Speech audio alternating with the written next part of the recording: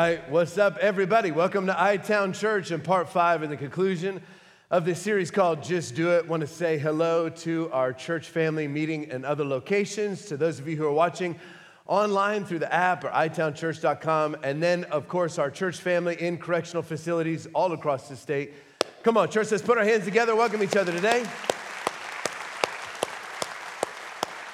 Great to have you in church this Father's Day weekend. Grab something to take some notes with if you haven't already. We love to take notes as we study God's Word. The Holy Spirit speaks to us. I think it's so important on this journey of faith to make sure that we're jotting those things down to be able to reference from time to time. And iTown Church app is a great place to take notes. You can just click on the notes button. You'll have all the scriptures and the fill in the blank right there.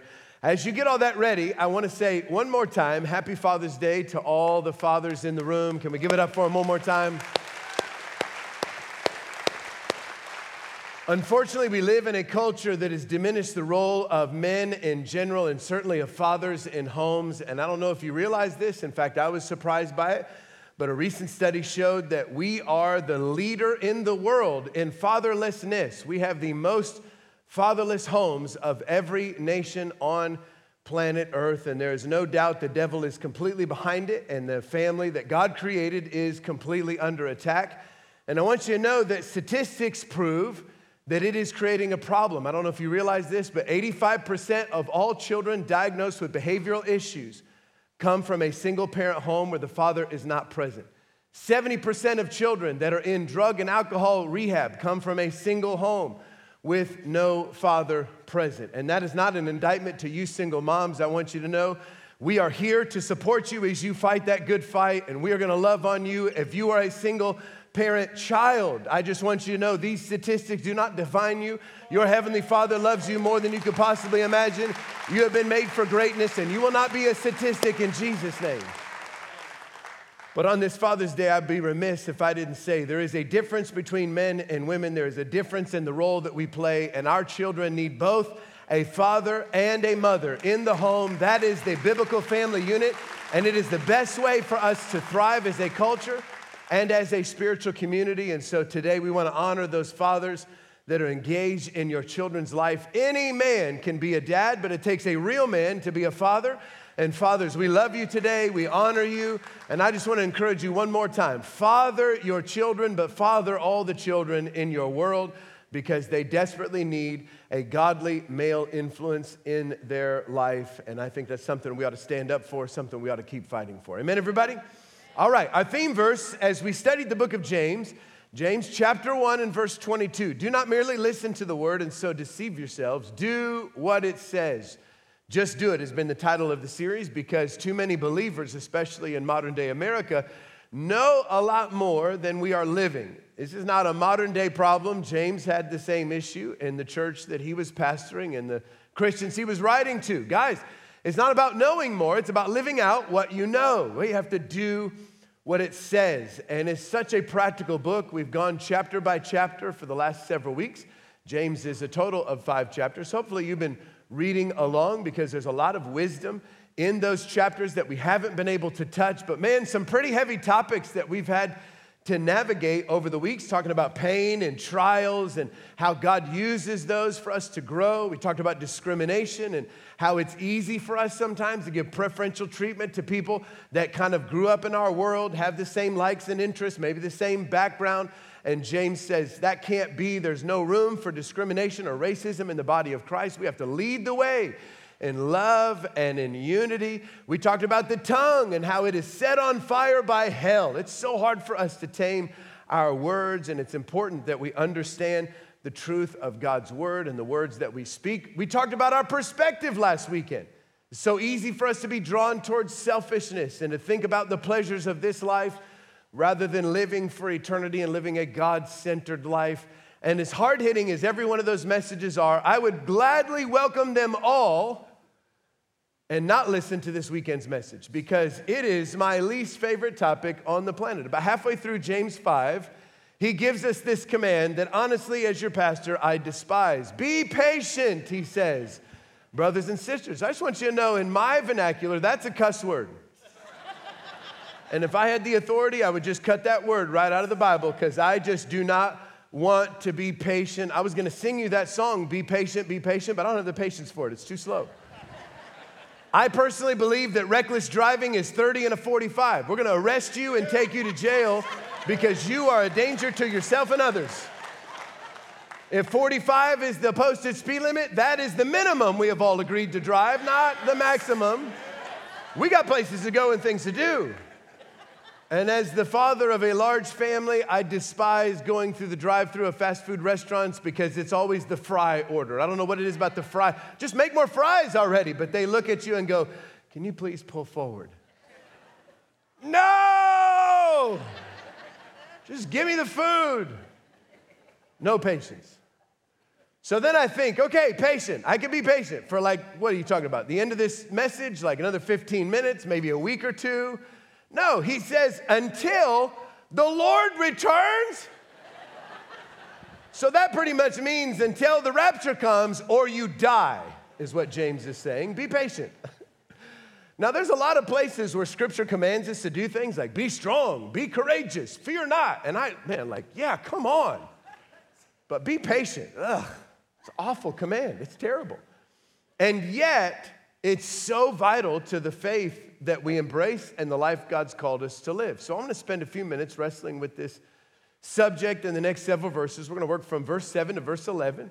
And James actually gives us 3 different lessons from 3 different people or positions in the Bible to teach us about patience and what it looks like, how it feels as we walk through it. But the first thing we have to do is biblically define it. So we can't go to the English language because the Bible wasn't written in English. It was translated into English. And so the original word for patience is not necessarily the English definition. There's a Greek definition for it. Jot this down if you're taking notes. The biblical Greek definition of the word patience from our text is to be of a long spirit and to not lose heart. So there's 2 facets to patience. We have to be of a long spirit and in the waiting, not lose heart. We'll get to both of those as we study God's word. But the first thing I want to do is jump over to Hebrews 6 and show you how central it is to this life of faith. He says, don't be lazy. Imitate those who through faith and patience inherit what has been promised. Now, I love the subject of faith. When I take spiritual gifts tests, faith is always 1 or 2 on the list. I love believing God for big things. I love praying big prayers. I believe that God can do miracles. I believe that God still heals. In fact, you might be weirded out to know that if I'm ever in the room when church people die, which happens from time to time, I don't make a big scene out of it. I'm not trying to make it about myself or give people false hope. But man, I'm always walking over to the body and grabbing like a toe or a finger, be like, come on, send them back. Trying to raise the dead. Jesus said, you're supposed to do greater things than me, and he raised 3 dead people to life, and I've got 0. So I feel like it's time to get it together. You know what I'm saying? Freak them out. Lord, send them back. Just make them sit up right now. I mean, I pray all kinds of crazy prayers. Still over, but I'm still praying. Faith. My world breaks down when there's patience involved. Like I'd pray for every mountain to be thrown into the sea as long as it moves while I'm praying. I don't want to wait 5 decades for that mountain to move. It takes a lot of faith to have patience in the waiting. But the Bible says it's faith and patience that the promise comes. So it's not enough just to trust God, because that's what faith is. Faith is trusting God to the point that you live it out in your daily life. You're willing to live by his principles because you trust him. That's faith. Faith without works is dead. So it's not enough just to do that. Then you have to be willing to wait a really long time. That's patience, and we'll study that today in order to get the promises of God. So if we really want God's promises, we've got to master this whole concept of patience. And I preach on faith about 50 times more than I preach on patience, and yet the Bible says it takes both. So let's go back to our text. Our first lesson comes in verse 7. It says, see how the farmer waits for the land to yield its valuable crop, patiently waiting for the autumn and spring rains. We're going to break down this verse for a minute, but jot this down if you're taking notes. The first lesson is from the farmer, and that's that patience is waiting. Patience, by definition, is waiting, which is really frustrating. You can't be patient for 30 seconds. That's not patience. Patience means, by definition, that there is a wait. Remember the first half of our spiritual, biblical Greek definition. It's to be of a long spirit. That means I'm willing to wait for a really long time for God's promises to come to pass. This really is the mark of maturity. The older you are, the longer you live in this life, you should be able to be incredibly patient. You should develop that patience of understanding good things take a while to develop. It's going to take some time to get from where you are to where God has called you to be. It's going to take some time from the time when God gives you the promise to the time the promise comes to pass. It's to be of a long spirit. So we go back to the text. It says, see how the farmer waits for the land to yield its valuable crop, patiently waiting for the rain to come. There's a couple things you need to see. The first one is this word wait, and it means a confident expectation. So it's not that he's just like, I don't know if it's going to happen, but I'm just sitting around. No, he's got a confident expectation that it is absolutely going to come to pass. In fact, you can jot it down this way. The farmer isn't wondering if, he's just waiting for when. See, the lesson of the farmer is God's promises are yes and amen in Christ. If God promised it to you, he will always honor his word. It's going to happen in your life. It's just a matter of timing, and that's where patience comes. And many of us just give up a little bit too early because we waver in that confidence. We're wondering if it's actually going to work. We actually let that become a part of the conversation. And the Bible says that you will reap a harvest of blessing if you do not give up. Well, what the devil's so good at doing is convincing you that God's not going to honor his word so that you'll give up. And it's not that God ever negated his promise, it's that you broke the covenant by quitting.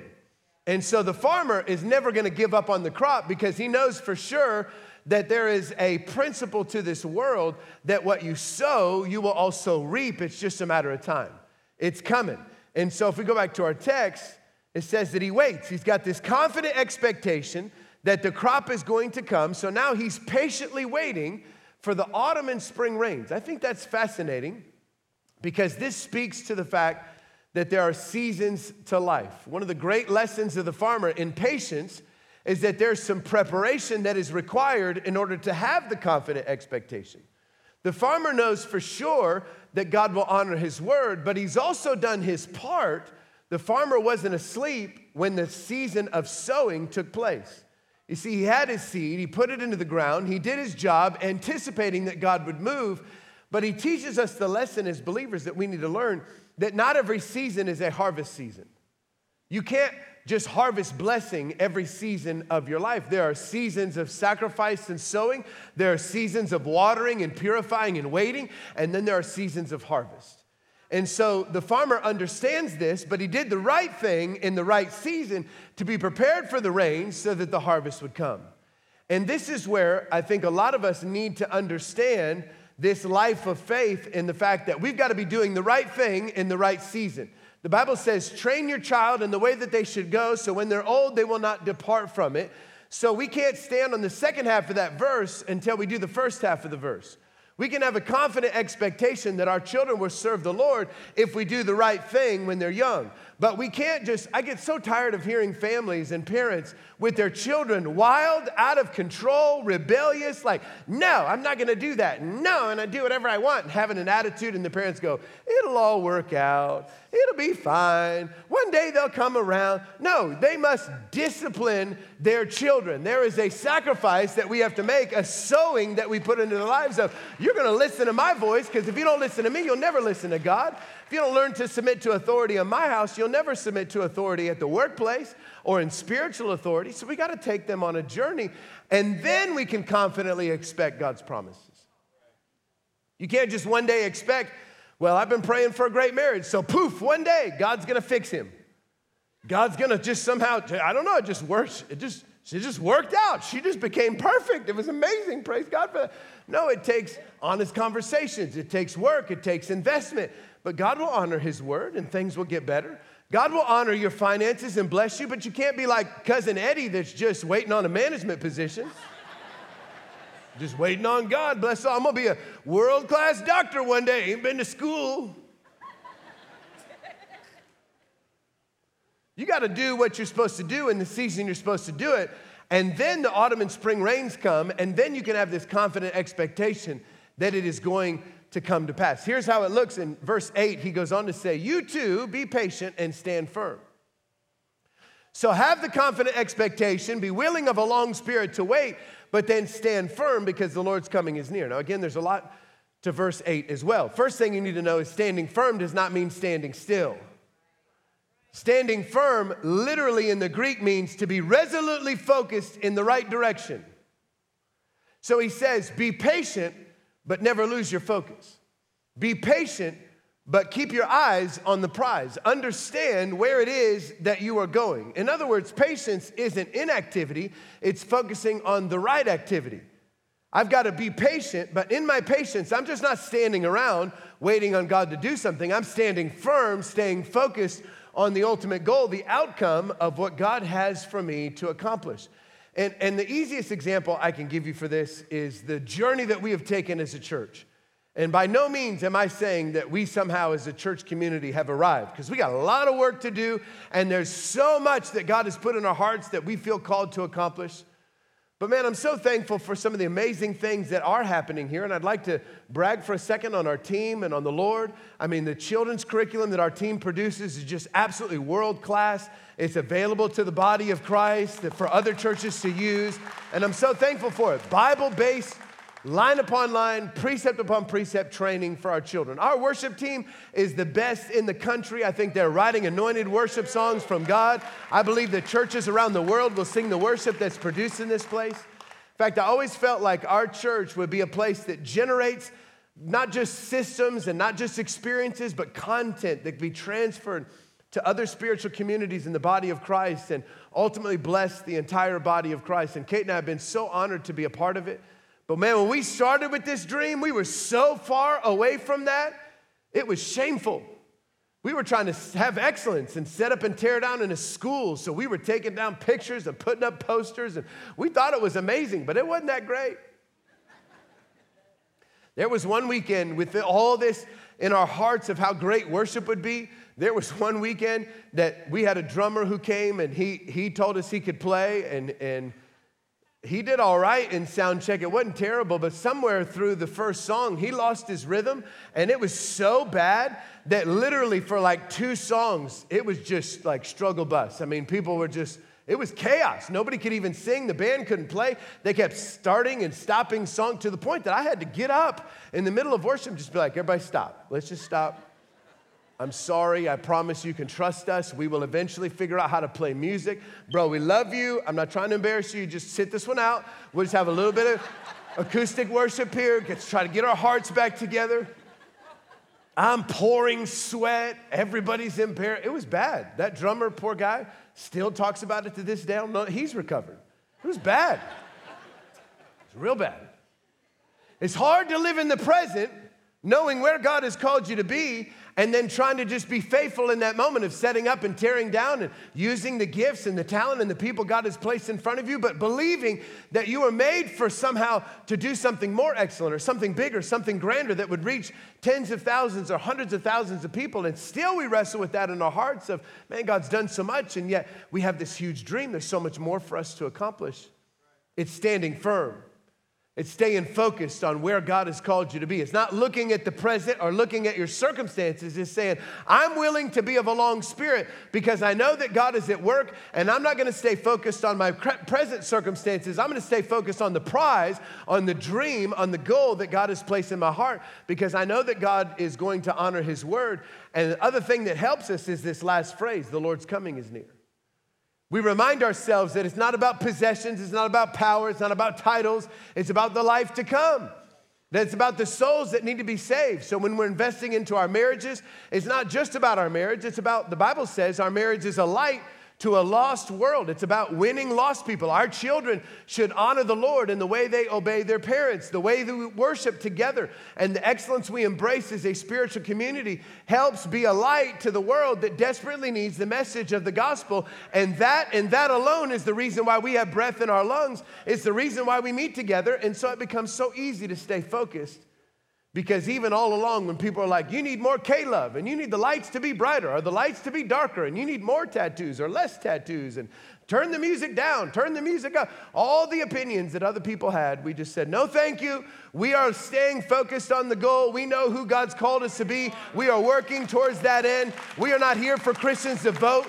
We're not here to make a bunch of committees because we don't have time to let you make up your mind about everything.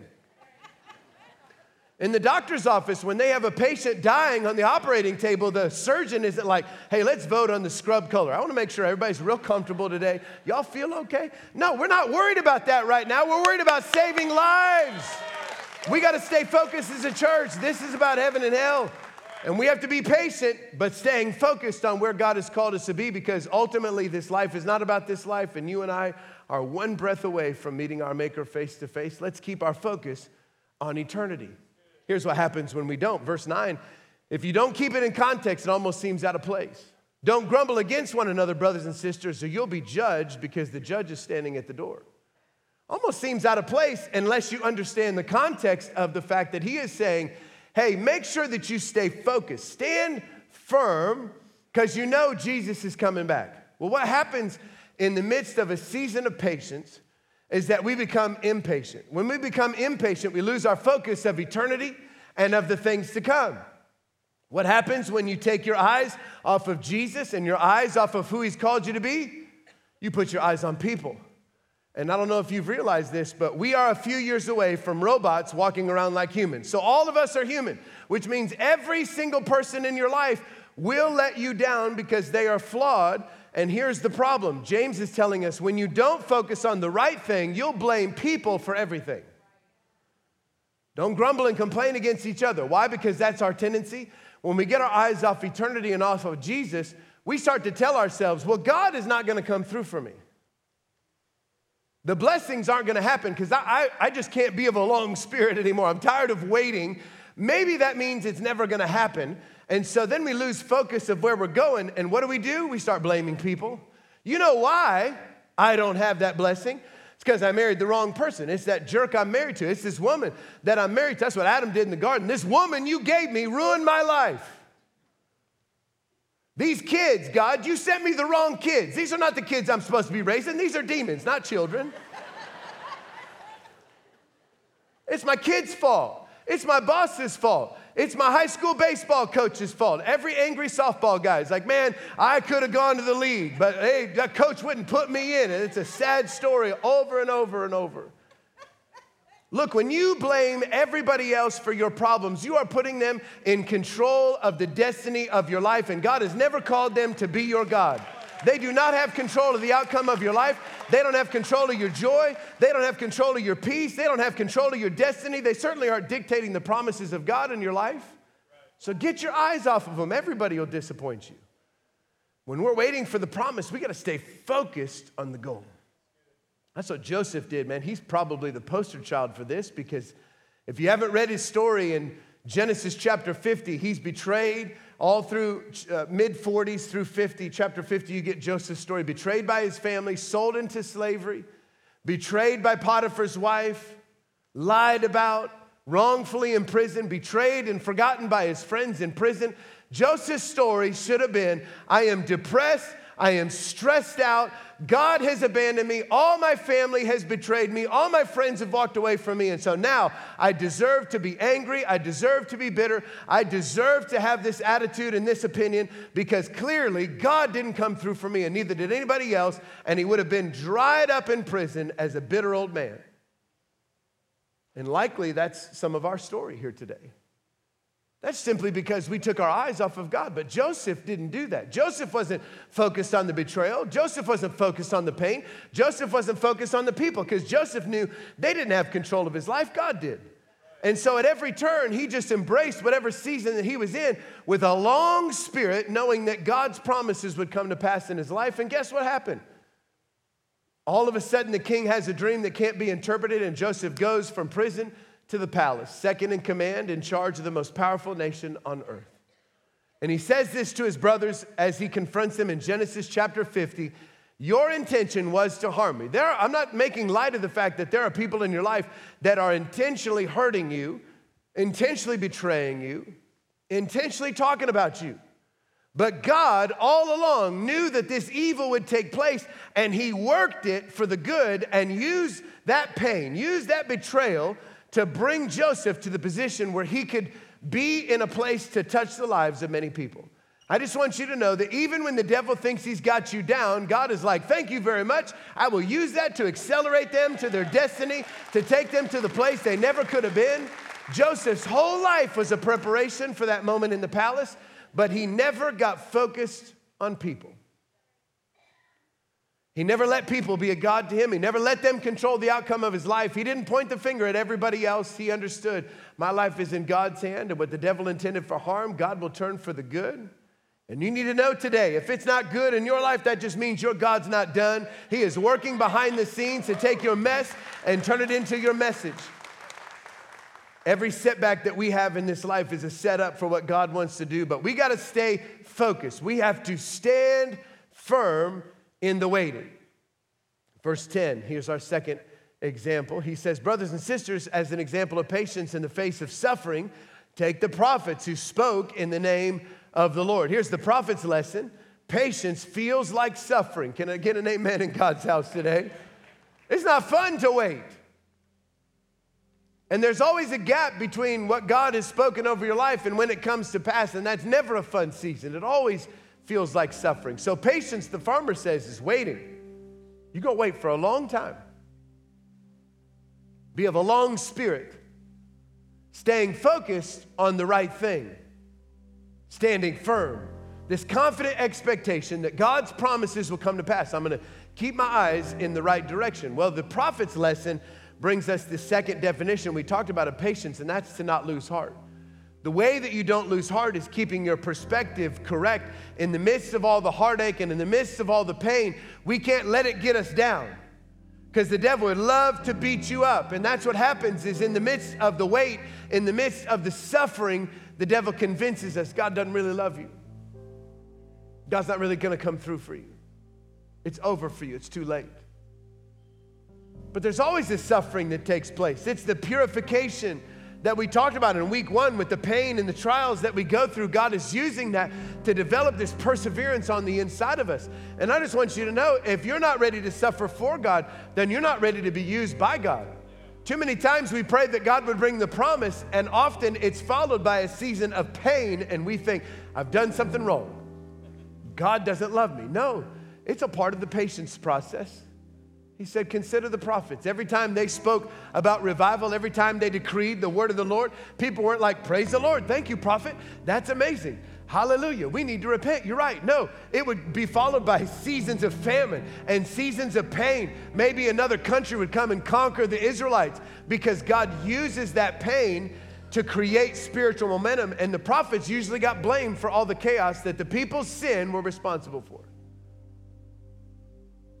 There's going to be pain in the waiting. You and I have to be ready for it. Don't lose your focus. Don't lose your confident expectation. It's going to come to pass in your life. God's word will stand true. We just got to stay focused. Be of a long spirit. Don't lose heart.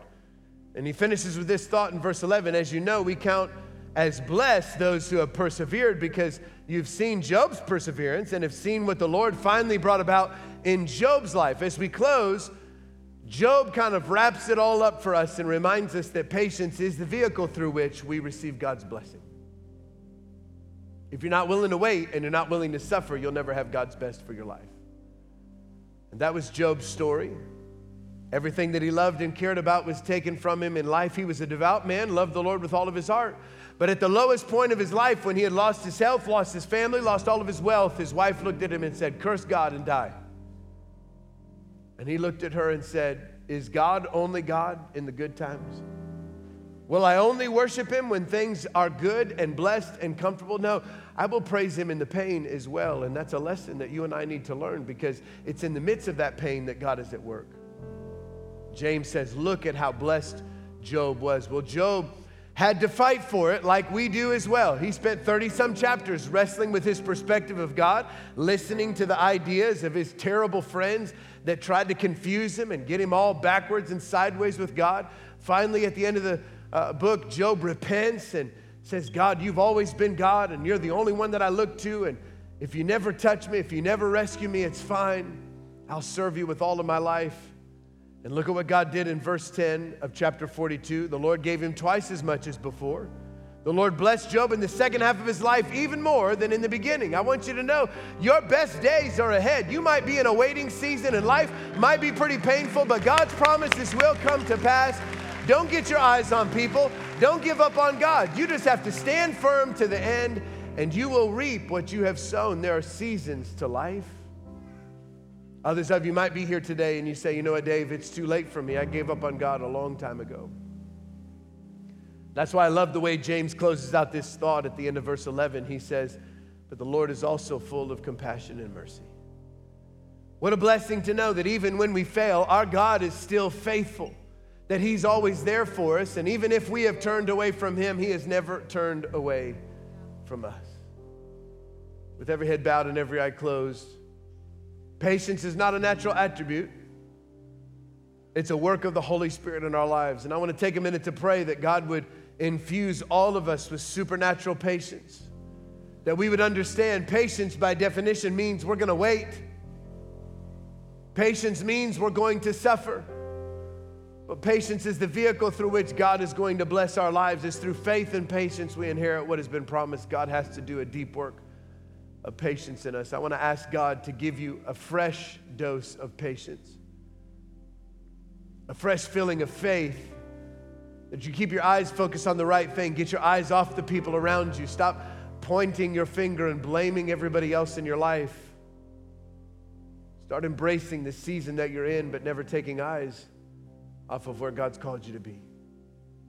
But first, there are those of you who are here, and for one reason or another, you're far from God today.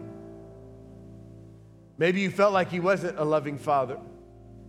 Maybe you're convinced that His promises weren't come to pass in your life, and so you pushed God away, or maybe you've never known Him. I want you to know He does have a great plan for your life, and it's never too late to have it. With every head bowed and every eye closed, I want to pray with you today at all of our campuses. I'm not going to make you stand or come to the front. I'm not trying to embarrass you or single you out.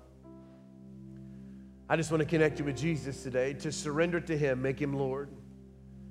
If you would say, Dave, that's me, would you take just a minute to lift your hand up high at all of our campuses as a point of faith to say, I'm going to pray that prayer today. Come on right now, put your hand up high and say, that's me. Yeah. All across the room, I'm proud of you. At all of our campuses, you can put your hands down if you haven't already. Here's what we'll do. I'm going to lead you in a very simple prayer that you can pray quietly in your heart. You just need to mean it. God will hear you. Just say, Lord Jesus, forgive me. I repent today for all of my sin. I can't live this life on my own, so I surrender to you. Fill me with your presence and with your power. In Jesus' name I pray. God, I thank you for every person here, for the work of the Holy Spirit to give us patience. We need it so desperately. So, Father, for those that are struggling in the midst of suffering, in the midst of the waiting, I pray that you would refresh their vision for who you've called them to be, that you would fix their focus today. They would have the confident expectation, anticipating your return. God, we thank you for all that you're doing in our hearts and in our lives, that your promises will come to pass. In Jesus' name we pray. And all God's people said amen. Amen. Come on, would you celebrate with those who prayed that prayer? Thank you so much for joining iTown Church online today. We would love to have the chance to meet you and your family in person at one of our campuses. Or, of course, you can join us streaming live online this weekend. Now, for more details about times and locations and even some of our streaming options, you can go to itownchurch.com. I sure hope to see you soon. God bless.